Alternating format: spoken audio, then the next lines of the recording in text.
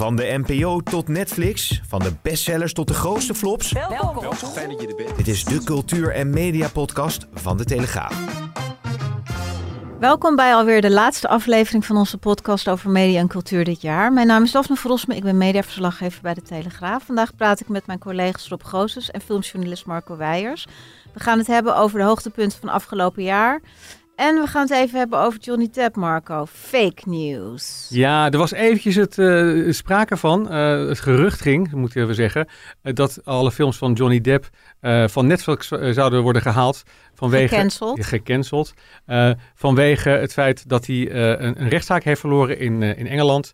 Hij had een rechtszaak aangespannen tegen een tabloid, The Sun. Ja. Die had hem neergezet als wife-beater, zeg maar vrouwenmapper. En, toen hij nog niet veroordeeld was? Hij was überhaupt niet veroordeeld.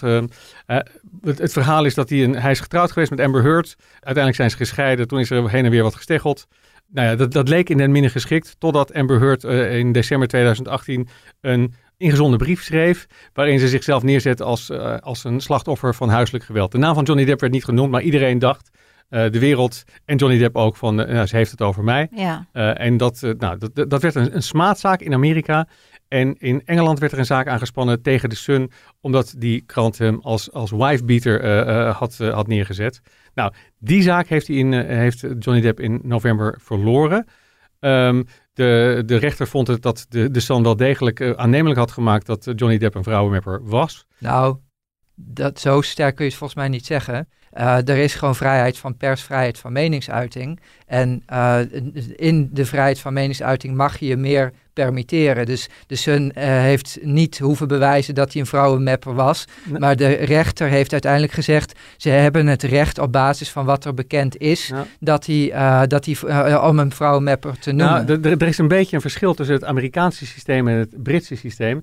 In Amerika zou Johnny Depp moeten bewijzen dat hij het niet was, zeg maar. Dat hij dus niet Amber Heard heeft geslagen.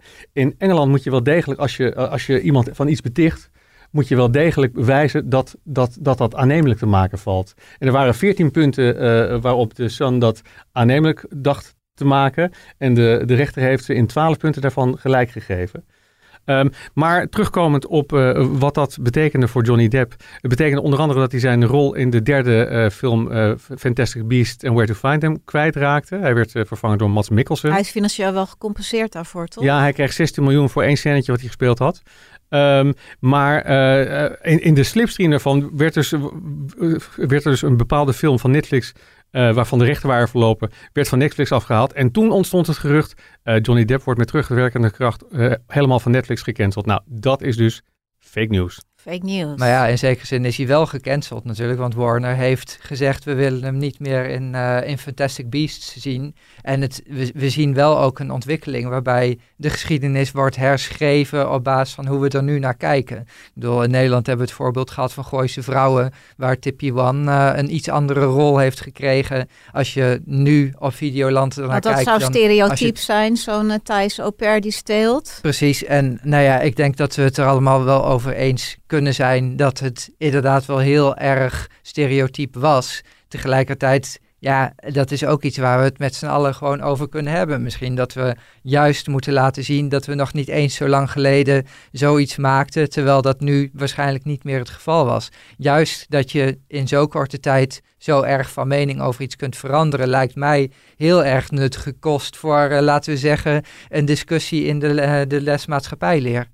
Ja, wat wel grappig was, wat er gebeurde toen Mads Mikkelsen werd gecast voor de derde Fantastic Beasts film in plaats van Johnny Depp, waren er mensen die een deepfake video maakten, waarin ook Johnny Depp met terugwerkende kracht in de vorige twee films werd vervangen. Nou, dat was een grapje, maar als dat is de ontwikkeling is die we gaan zien, dat mensen dus met terugwerkende kracht worden gecanceld en worden geschrapt. Ja, dat is natuurlijk heel hartstikke eng. 1984, George Orwell? Ja, George Orwell, ja.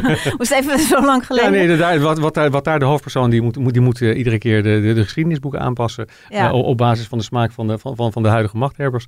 En dat is natuurlijk wel een hele enge ontwikkeling. Maar dat gebeurt hier ook al, dat er straatnamen worden aangepast. Er wordt ook gewoon geschiedenis gewist. Ja, ik weet niet. Voor mij is dat weer een andere discussie. Want een straatnaam moet nog veel langer mee.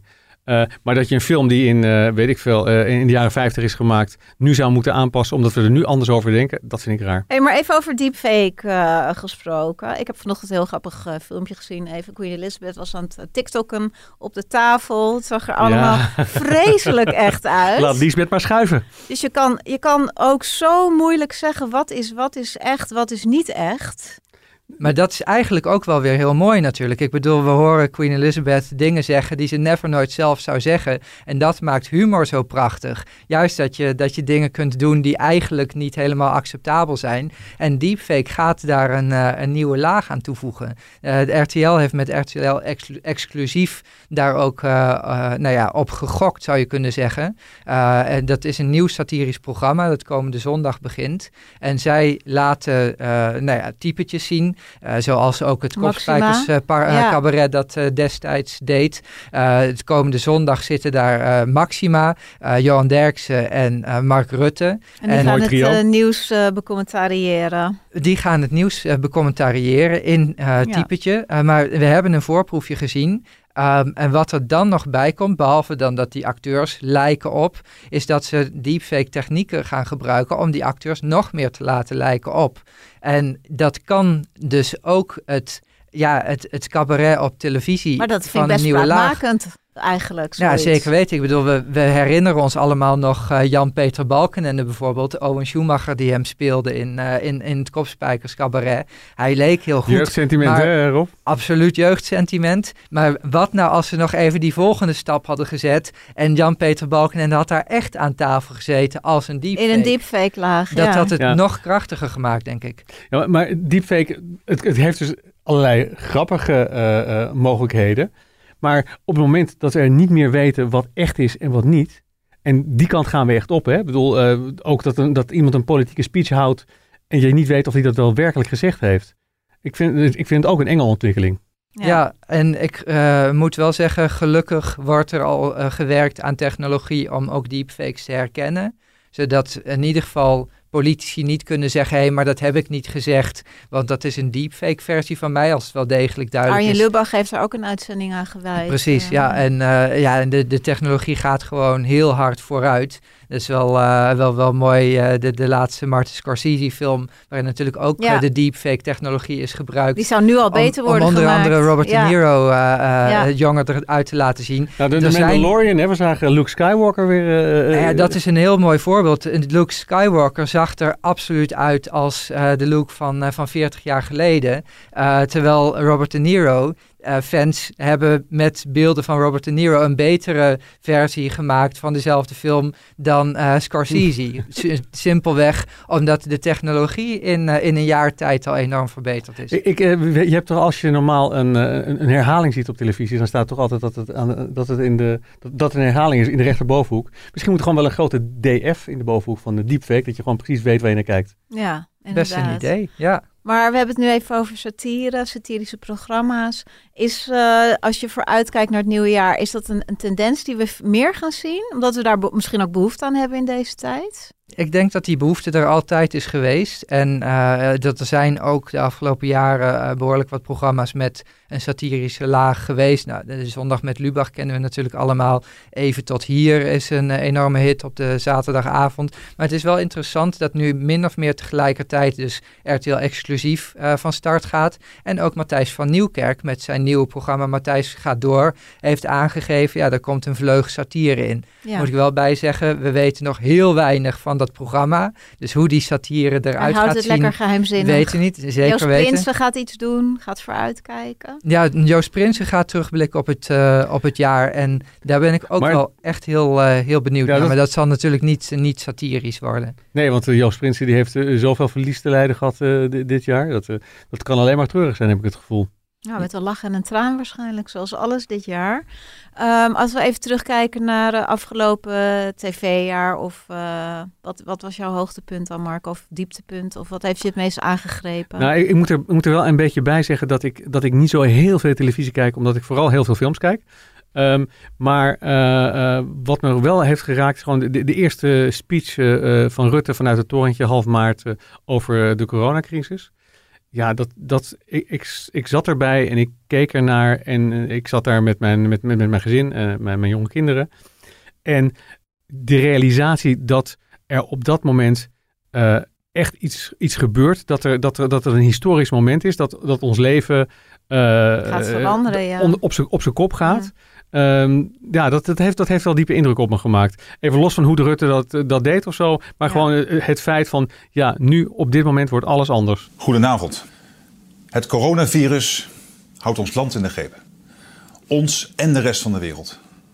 Samen staan we voor een opgave van enorme omvang. Want dat was ook wel voor het eerst dat we echt zo toegesproken werden door onze minister. En dat is ook niet zomaar iets.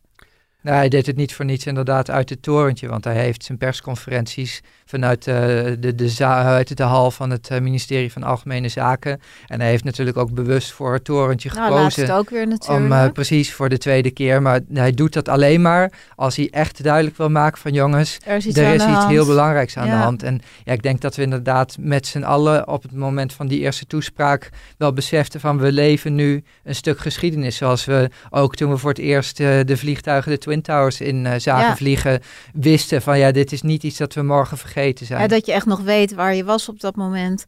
En als jij terugkijkt op afgelopen jaar, Rob, wat is jou bijgebleven? Ja, dat is iets recenter. Dat was het optreden van Thierry Baudet in Goedemorgen Nederland. Hij had die avond ervoor al bij Bo gezeten. Bo liet dat interview eigenlijk een beetje glippen. Ja. Omdat er nog een artikel van de Telegraaf binnenkwam en hij zich daar niet echt raad mee wist. Nou, bij Goedemorgen Nederland wist hij zich er wel raad mee. Daar is hij wel aangepakt. Laten we heel even luisteren. En Eva Vlaardingenbroek, dat hij zich daar nu bij aansluit. Wat vindt u daarvan? Want jullie hebben een goede band gehad heel lang. Ja, we hebben een relatie gehad ook. Ik ken haar al heel lang. Een liefdesrelatie? Een liefdesrelatie, ja. En ik Wanneer was dat dan? Nou ja, in 2017. Ik vind het ontzettend pijnlijk dat dit gebeurt. Nou, dit was echt briljante televisie. En het was geen toeval, want de redactie heeft gewoon fantastisch werk geleverd. Die wisten dat er een etentje was geweest waar 10 mensen bij aanwezig waren. 1 daarvan had gezegd, Thierry Baudet heeft antisemitische dingen geroepen en hij heeft complottheorieën lopen verspreiden. En zij hebben gewoon gedacht, we gaan iemand anders bellen en vragen, klopt het? Nou, die andere, dat was dus Eva Vlaardingenbroek. Die bleek ook toevallig tijdens de uitzending ooit een relatie zou hebben gehad. Nou, uiteindelijk heeft zij gezegd, meer dan een fling was het niet. Maar goed, het maakt het wel extra pikant dat Thierry gewoon live in de uitzending daar een heel diepe dolk in de rug gestoken kreeg van dus iemand die blijkbaar erg hoog had zitten. Maar dit was informatie die de redactie van Bo ook al had kunnen weten in principe. Ja, dat maakt het voor Bo wel een beetje pijnlijk dat dit zo ging. Bo had dat stuk die avond al binnen. Hij heeft het letterlijk uitgeprint voor zijn neus gekregen. En vervolgens is hij daar een beetje mee gaan goochelen. Hij heeft dat stuk ook nog aan mensen aan tafel gegeven. En als jij nou even wil lezen wat er nou precies in staat. Terwijl de redactie had natuurlijk toen gewoon dat stuk zelf moeten lezen. Met een marker moeten aangeven. Dit zijn de relevante passages. Ja. En dan was Thierry Baudet al die avond ervoor door het ijs gezakt. En niet pas die ochtend. Ja, maar dan speelde dus gewoon ook mee dat het andere programma gewoon meer tijd had om die voorbereidingen te treffen. En om hem op zo'n manier te confronteren. En misschien journalistiek dan toch wat steviger is dan Bo. Bo is een fantastische presentator, maar misschien moeten we na die uitzending concluderen toch meer een fijne gastheer voor een leuke avond dan een goede journalist. Ja, en als we dan toch even terugkijken naar afgelopen jaar. Het heeft natuurlijk ook in de televisiewereld heel veel effect gehad. Ook dat er geen publiek meer in de zaal mocht zitten. Dat vond ik met name toen bij het afscheid van De Wereld Draait Door heel goed uitpakken. Dat André van Duin ontzettend mooie Charles Aznavour voordroeg in die lege zaal. En dan heb je echt de emotie. Dit gaat over een tijd, een lang vervlogen tijd. Ik ben het niet vergeten. Als beginnend kunstenaar. De verf zat vaak tot aan mijn haar. De koude zolderkamer met een bed en tafel, 2 kapotte stoelen. Het was kortom geen beelden, maar het was wel de plek waar we onze liefde... Ja, het hele tv-landschap is natuurlijk ook ontzettend ingrijpend veranderd. Ja, en ik moet wel zeggen over die uitzendingen van De Wereld Draait Door. We hadden op het moment dat De Wereld Draait Door zonder publiek door moest, met z'n allen zoiets van arme Matthijs. Dan neemt hij afscheid van zo'n iconisch programma. En dan heb je ineens geen publiek meer. Maar die laatste weken zijn perfect geweest. Die zingende André van Duin, dat was gewoon anders geweest als daar wel publiek had gezeten en een ginnegappende Nico Dijkshoorn. Het onderscheidde zich echt van de jaren daarvoor. Het was zo anders dan de jaren daarvoor. Het gaf een soort extra onderstreping van hoe bijzonder het was. Ja, dat zag je ook bij All You Need Is Love laatst in de kerstuitzending. Dat was ook ontzettend aangrijpend. Omdat we kunnen met z'n allen natuurlijk onze familie in het buitenland niet meer zien. Maar als twee broers herenigd worden die elkaar... Nou, ze hadden in dit geval elkaar 2,5 jaar niet gezien. Maar het zou wel de laatste keer worden. En elkaar dan weer zien. Of een tweelingzus waarvan één een baby heeft gekregen. Het heeft toch een andere lading, denk ik, voor mensen ook nu om dit te zien. Omdat we het allemaal kennen uit ons eigen leven. Meer dan voorheen. Ja, mensen die nooit van dit soort complexe situaties in de liefde en hun familie hebben gehad, omdat ze een Nederlandse partner hadden of iemand die misschien een beetje in het buitenland zit, maar niet heel ver weg. Die hebben nooit moeite gehad om de liefde te vieren. En door corona werd ineens alles moeilijk. Zelfs je oma om de hoek was ineens een probleem, terwijl dat nooit zo was. En ik moet ook zeggen, ik vind het echt heel mooi hoe All You Need Is Love die verhalen zichtbaar, tastbaar heeft gemaakt. En daarmee eigenlijk ook zijn eigen programma een nieuw leven heeft gegeven. Want na 28 jaar zat er wel op een gegeven moment een soort van herhaling in de verhalen. Er waren uitzendingen waarbij ik dacht, jullie nemen ons in de maling. Want al die verhalen, die heb ik al een keer gezien. Ja, dus sommige programma's kregen juist meer impact. Dat hadden we natuurlijk ook niet kunnen verzinnen deze zomer. Wat eigenlijk de herhaalzomer was. Dat we echt zaten te wachten op wat nieuws. En uiteindelijk hebben mensen toch creativiteit aangewend om mooie verhalen te kunnen vertellen. Ja, dat zie je gewoon dat in tijd van beperkingen worden mensen creatief. Je zal het ook in je eigen leven zien, denk ik. Dat je gewoon, doordat er bepaalde dingen niet meer kunnen, je andere plannen gaat verzinnen, die je ook mooie dingen brengen die je anders nooit had verzonnen. Nee, want Marco, jij kon helemaal niet in het pluisje zitten zoveel als je hebt gedaan. Maar welke film heeft toch indruk op jou gemaakt dit jaar? Nou, je kreeg de lockdown, dus toen kon ik ook echt niet meer naar de bioscoop. En toen de bioscopen werden weer mondjesmaat geopend, maar er was heel weinig films die werden uitgebracht. En toen kreeg je uiteindelijk de enige echt grote bioscoopfilm die werd uitgebracht was Tenet van Christopher Nolan. En die heb je wel op een groot scherm gezien? Die heb ik op een groot scherm gezien. IMAX zelfs. En dat was heerlijk. Het was heerlijk om me weer in dat rode pluche te kunnen nestelen en me totaal te laten overdonderen door een film waarvoor de bioscoop zo ongeveer gemaakt was. Een film die speelt met perspectief, een film die speelt met de stroom van de tijd en die omkeert. Een film waar je ook op een gegeven moment bijna geen touw meer aan kan vastknopen. En op een of andere manier is dat dan toch leuk. En dan overweldigende bioscoopervaring. Ja, echt een spionageavontuur waarvoor ik gewoon daarna nog 2 keer naar de bioscoop ben gehold. Echt waar? Voor dezelfde film? Ja, omdat die film gewoon zich leent om nog een keer te kijken en nog een keer te kijken. En niet dat ik het dan nu helemaal snap hoor. Maar ik vind het bijzonder knap. En het is ook in die zin mijn favoriete film van het jaar. Maar dat wordt ook een beetje gekleurd door het feit dat het de enige echt grote film was van dit jaar die ik in de bioscoop kon zien. Had jij een dergelijke ervaring, Rob? Ik ben niet in de bioscoop geweest dit jaar. Maar ik heb wel enorm genoten van de film The Trial of the Chicago 7. Die op Netflix is verschenen, dus we hoefden er ook niet voor naar de bioscoop.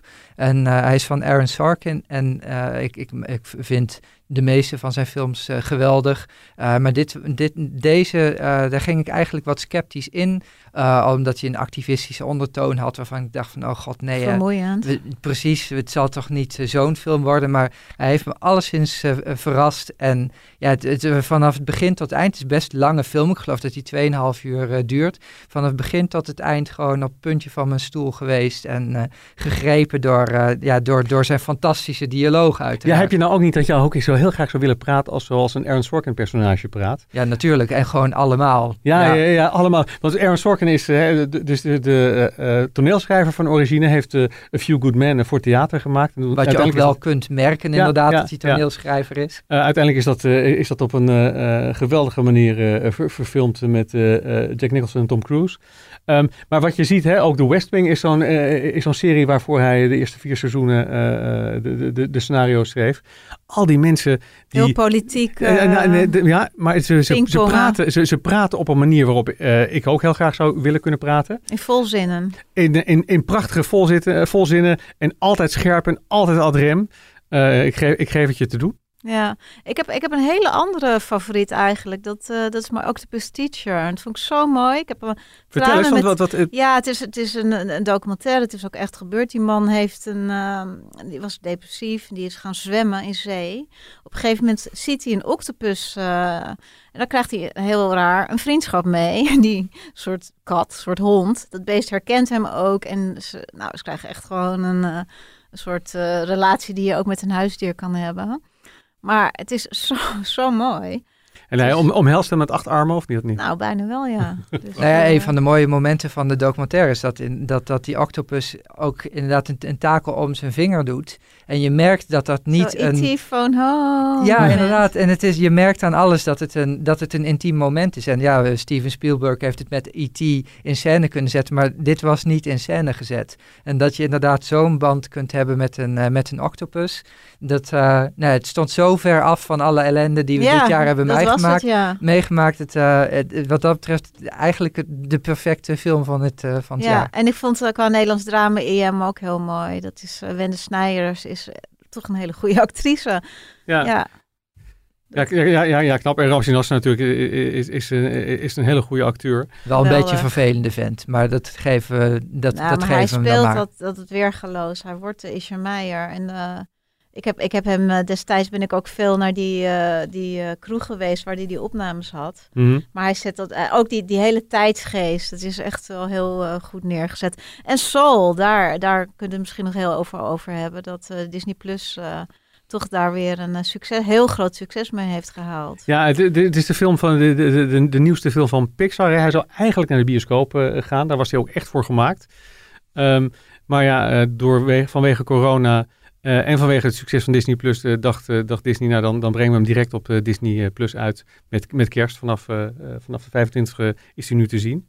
Je had hem eigenlijk in de bioscoop moeten zien met de hele familie. Dat is natuurlijk wel met kerst. Hè, in het plusje, zeker. Een film die zich daar ook heel goed voor leent. Maar dit is ook wel een film die gewoon ook ook in je thuisbioscoop nog wel goed overkomt. En wat het mooie is dat Pixar opnieuw bewijst dat je met animatie gewoon heel veel verschillende verhalen kunt vertellen. Maar ook verhalen... En met verbeelding. Ja, maar ook verhalen. Hoe maak je een film over de zin van het bestaan? Of over het gevoel wat je kunt hebben als je denkt, is dit alles? En hoe moet het nu verder?